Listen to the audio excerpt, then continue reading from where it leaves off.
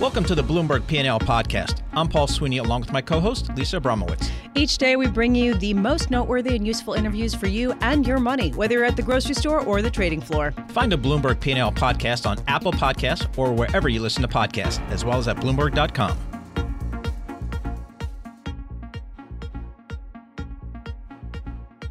Earlier today, the European Commission cut its growth forecasts for the euro area and slashed its projection in particular for Germany, warning that escalating trade tensions threaten to make the outlook even worse. Not a huge surprise, and yet there definitely was a market response with yields going even lower in Germany. Joining us now, Alberto Gallo, partner and portfolio manager for the Algebris Macro Credit Fund, as well as a Bloomberg Opinion columnist. Alberto, what was your take on the European Commission's forecast that was cut yet again, and the fact that the market moved on it? The European region is clearly into a Japan-like environment for growth. So we have had repetitive downgrades on growth over the last months with limited fiscal stimulus. Only some countries have been able to do it, but the core countries remain very conservative. And we are in the run-up to European elections at the end of this month. So that could be perhaps a game changer. We could see maybe after European elections some reaction to the sluggish growth environment which we have had. But, so far it's just the ECB that has been doing most of the stimulus, and monetary policy on its own cannot really lift growth. We have seen that across several countries. You actually end up having the opposite result. You go into a liquidity trap if you only have monetary policy keeping interest rates negative for too long. So we need a fiscal boost, but we don't have the willingness. Germany is still undecided, and the other countries don't have a lot of ammunition. Well, Alberto, you mentioned Germany, and that's kind of what surprised me the most out of this morning's data. The ECB slashing the growth projection to just 0.5% from 1.1%. What's really driving that deceleration in Germany?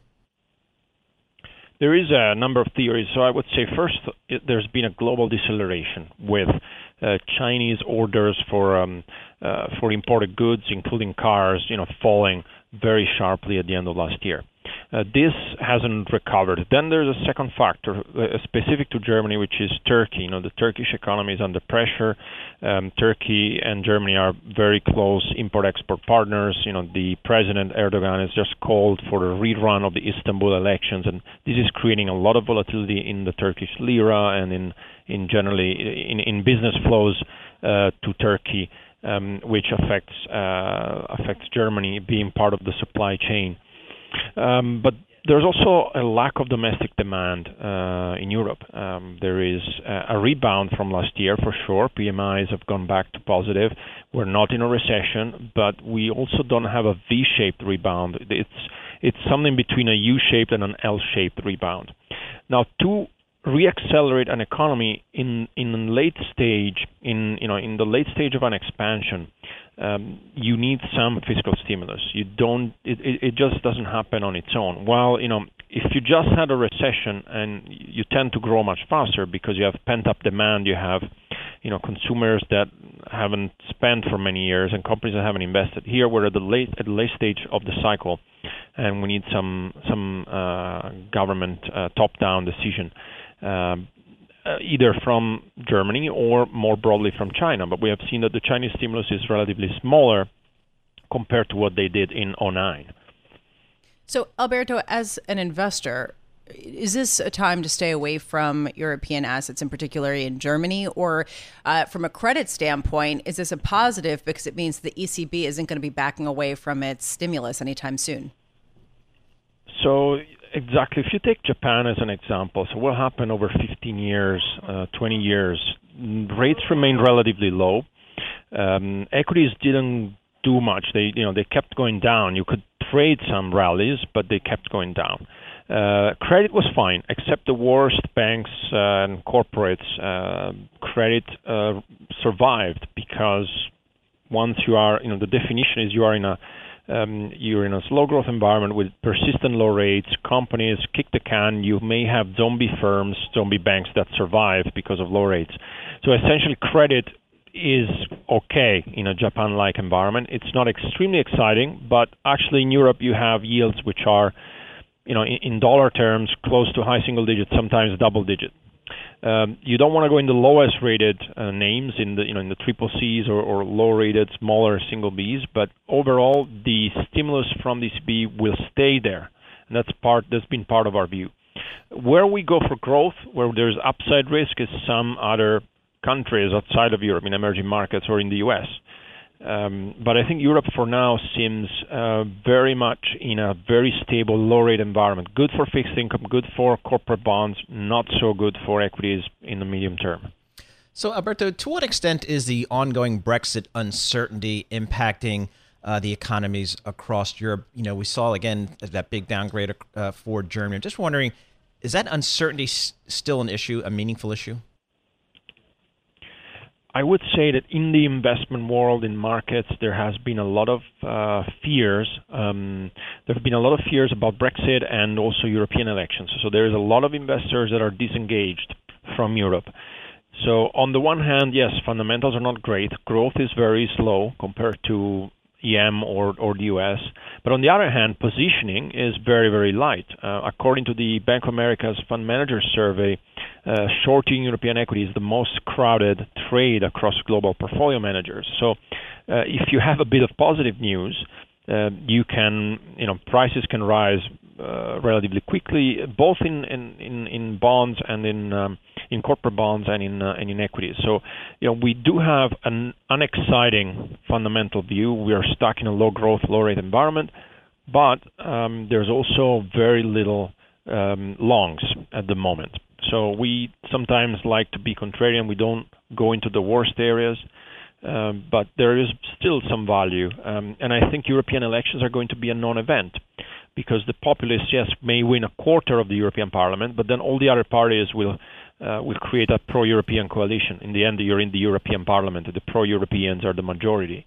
Brexit will have to see what happens, towards the end of the extension period in the second half of the year after the summer. We do think that the base case remains either a longer extension or a Norway-style deal, so a deal, a soft deal. Yep. Very good. Alberto Gallo, thank you so much. Alberto is a partner and portfolio manager for the Algebris Macro Credit Fund with about 12.3 billion pounds under management. He's also a Bloomberg opinion columnist.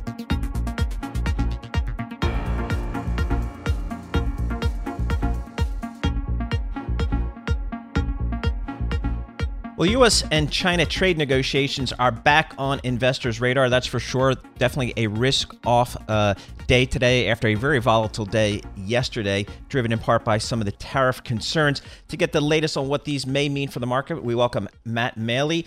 Matt is Managing Director and Equity Strategist at Miller Tabak.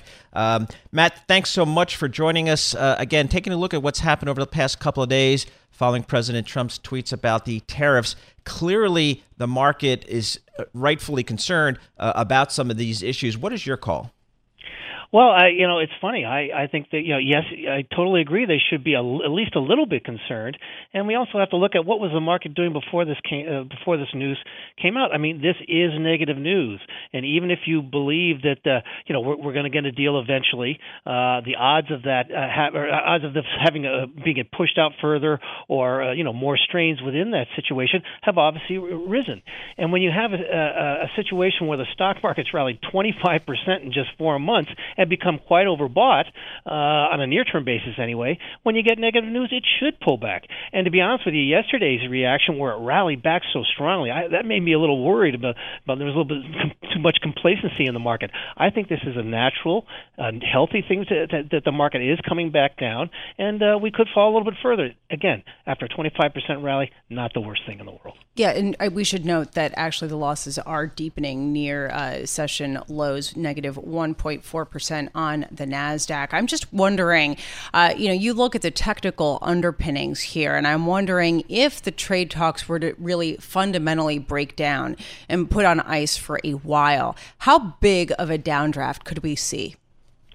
Well, I think it could be a fairly decent one. I mean, certainly in the kind of the 5 to 7% pullback, and even in today's markets where the mechanized trading, mechanized trading, and the algos and things like that have a big impact on the market, it could take it even down towards correction territory. And the reason why I say that is it because a lot of the a turnaround, or at least people really looking for earnings to pick up on the second half, and a lot of that has to do with an agreement being made sometime in the near future. So if that doesn't happen, some of those earnings forecasts are going to come down, and I think that would put a little bit of a dent in the market. So, Matt, you were just talking about earnings. What is your takeaway from the first quarter here? It seems to have come in better than expected. What is your take? Well, that is true, and the one problem, of course, though, is that they always beat expectations. This time, a little bit more than expected, and it's very good that it went from expectations of a negative earnings season to one that is a positive one, which takes an earnings recession off the table, and that's good. But my concern a little bit here is that the guidance wasn't really raised. In fact, it's come down a little bit for future quarters, and we're really relying heavily on this on a big fourth quarter, where estimates are now at a plus 8 to 9%, where most of the other quarters the second and third quarters are down in the 1 to 3% range. So yes, it's been a good earnings season, but I would have liked to see it much better if we had been raising expectations a little bit more. And Lori Calvasina over at RBC Capital had a really interesting point today, saying that earnings really weren't even as good as many people are putting them out as, because you did see the earnings per share beats. 76% of companies that have reported so far, or something about that, have beaten on the EPS side. On sales side, it's about half. And that's harder to engineer, whereas EPS were engineered by things like share buybacks, which were actually at the highest level post-crisis in the first quarter. And I'm just wondering, from your perspective, how much of a sort of warning flag is that companies pulled out all the stops in the first quarter and really cannot do a repeat of that when it comes to engineering the EPS beats later in the year? Yeah, I mean, obviously, the quote-unquote quality of earnings has been something that people were worried about for a while now. And the thing is, the quality of earnings were quite good last year. When I say they were worried about it, before, in 2014, 15, 16, we were worried about that. Last year, they were quite good. But now the quality, again, there seems to be more financial engineering now that the tax cut's been pushed to the side. And now that if we get a problem again with this agreement on the tax side, it definitely lowers that. Not just the stated earnings, but the quality of earnings. And again, when the market is moved as much as it has, it doesn't necessarily mean that we're going to have a disaster here, any kind of a repeat of 2008 or 2000, but it does begin to get people to worry about, that we could have another a downdraft, something like we had in the fourth quarter. I'm not calling for a 20% correction, but I wouldn't be surprised at all if we saw something in the 5 to 7% range. Matt Maley, thank you so much for being with us. Matt Maley is Chief Equity Strategist for Miller Tabak & Co., talking about markets.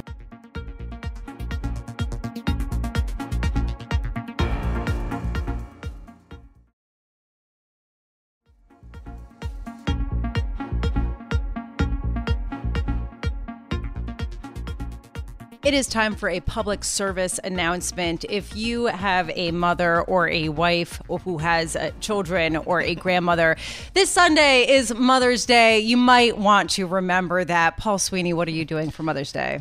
We are having brunch, and there will probably be some type of flower thing involved. Some type of flower gifting going on. A lot of people giving flowers. We are so lucky to have Chris McGann, Chief Executive Officer of 1-800-Flowers.com, here with us in our Bloomberg Interactive Brokers studios. So, Chris, how important is Mother's Day to your business? Well, how important is Mother's Day to you? In other words, how many flowers am I hoping to get? Yes. I mean, I'm one of those people. If my kids make a handmade card and they, put some effort into it, I'll be happy. Well, we'll take it up a step. Okay. Then, right? So Mother's Day is a very important holiday for our business. If you really look at our business overall on an annual basis, because we're driven by such everyday occasions like birthdays, anniversaries, Mother's Day is only about 6% of our business. But if you look at the floral side of our business for this quarter, Mother's Day accounts for about 45% of our consumer floral business in this quarter, our fiscal fourth quarter. So it's an important day, and it's an important day to celebrate. Yeah, well, I like to celebrate the stock. The stock is up about 68% this year. Of course Of course you would, Paul. Mr. Sentimental. Carry on. Let's get down to the dollars and cents in the stock. So, I mean, even on a day when the market's down 1.5%, your stock is up 1.5%. So what's the story behind your company's great stock price performance this year? Well, I think it's driven mostly by mothers investing in our stock right now. That's good. But really, Well done. Take it back to the sentimental. I don't think so. But really what's been happening and what the investment community is recognizing that we're doing what we said we were going to do. And we laid out for the last couple of years, actually, where we've been accelerating our growth. We took the growth rate from 3% 2 years ago to 4%. This year we came out, we guided to 5 to 7% growth. We raised our guidance after the holiday season to 7 to 8%. We just raised our guidance again 2 weeks ago to the high end of that range. So our growth rate is accelerating as customers are becoming more and more aware of our family of brands and ordering from more than one brand. What's the highest margin aspect of your business? The food, the flowers? The gourmet food side of our business, we probably get in the mid to higher to upper 40% range margin. The 1-800-Flowers business is usually around that 39 to 40%. That's where it's going to stay. But really, the higher margin products are the gourmet food side for us. I'm looking at the PGO function on the Bloomberg terminal, which gives a breakdown of kind of where your revenue comes from. And I was shocked to see that the gourmet food and gift baskets is over 50% of your business, and flowers are about 40% of your business. Is it time to rename the company? Because you're more than flowers. You're kind of all year round, lots of gifts and all I'm the sorry, Paul, 1-800 Gourmet Foods doesn't Yeah, really that's work, right. I suppose. But we get that question all the time, Paul. Should we rename the company? As we've become really this company of celebrations. But when we look at it from a marketing perspective, we have such iconic brands, especially the two lead ones, 1-800-Flowers.com, Harry and David, and they bring in such great traffic. We'd only be renaming it really for the investment community. And I think 1-800-Flowers and Harry and David both have such brand equity. We'll stay with this multi-brand strategy. I love the idea also, though, of calling to order something is also anathema to people under a certain age when Yes. you just do it online. So it's not only is it also more food than it is flowers, but also the concept of 1-800 is probably going to be obsolete in about 10 years. So, I mean, from that perspective, how much of the sales come online? Yeah, well, we're predominantly an e-commerce driven company. And even if you look at 1-800-Flowers brand itself, 97% of the business is e-commerce, mobile commerce driven. So I think the brand has become so well known, most younger people don't even realize it was named after a telephone number. That's right. So, all right, I'll go back sentimental a little bit more. What are the most popular flowers for I love Mother's this. Day? That's how sentimental you Yes. get. That's impressive. So for Mother's Day, I think we see a mix of vibrant colors. So it's roses, lilies, daisies, carnations, which have made a nice comeback, which are one of my favorites. They last forever. I love them. But really a mix of vibrant colors. And one of the great products that we sell is called Mother's Embrace. And it's named after what's the most comforting thing you can get from your mom but a hug. So we turn that around, and one of our creative Depends who florists, your mom is. one of our creative florists in Stafford, Virginia, Devlin Reed, created this Mother's Embrace product, and it's just a fantastic product, one of our top selling. What are you getting your wife? Flowers. No, actually, this Mother's Day I won't be, because we'll be celebrating my daughter's graduation from William and Mary. Oh, congratulations. That's very exciting. So I won't be able to have flowers there while we're down in Williamsburg, Virginia. What's the growth area for you? The growth area is both really right now. All three areas of our business are growing. The gourmet food side is growing nicely. The consumer floral business is growing. What's driving the gourmet food side is the acquisition of Harry and David that we did a number of years ago. And you take a business like Harry and David that went through a bankruptcy, was stagnant for 3 years coming out of the bankruptcy. We buy it, we put it on our platform, we take out over $20 million of operating costs doing so, and now we have the e-commerce business growing about 8 or 9% right now. That shows the benefits of the platform for growth that we've created. Well, my favorite stat here is about 20 million stems for Mother's Day alone will be delivered. That's a lot. Some of them to the Sweeney household. Hopefully. Chris McCann. Chris McCann, President and CEO of 1-800-Flowers.com, does trade on the NASDAQ under the symbol FLWS. Based in Long Island, but joining us here in our Bloomberg Interactive Broker Studio. Chris, thanks so much for joining us.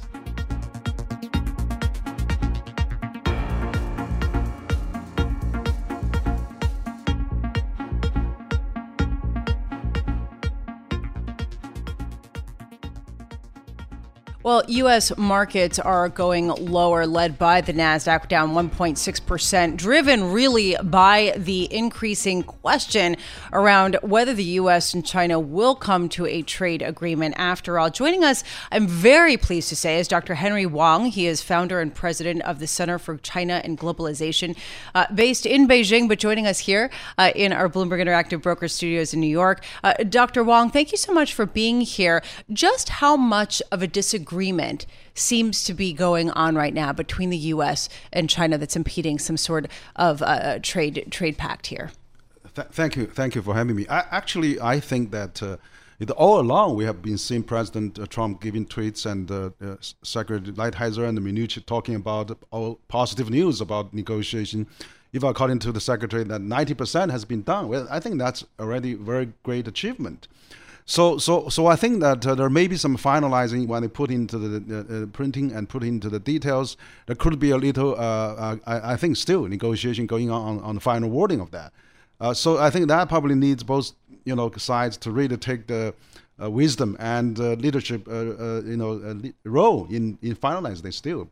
I think it will be highly irresponsible to really. To not having this deal, because not only the business community in China and the U.S. wants this, but also the rest of the world. And the whole world is highly watching on this. I don't think both countries can afford another trade tariff war going on. And I think this final differences could be solved, through consultation and friendly discussion, rather than really hostile and make force people to the corner, which I think it would backfire maybe in the end. So, Dr. Wang, you mentioned that both sides, certainly from the business community, would like to have a trade deal done. In China, from the Chinese perspective, is that consistent with what the government wants? Is the government and business, are they on the same page, or is there just a fundamental problem from the government's perspective about some of the bigger issues about trade?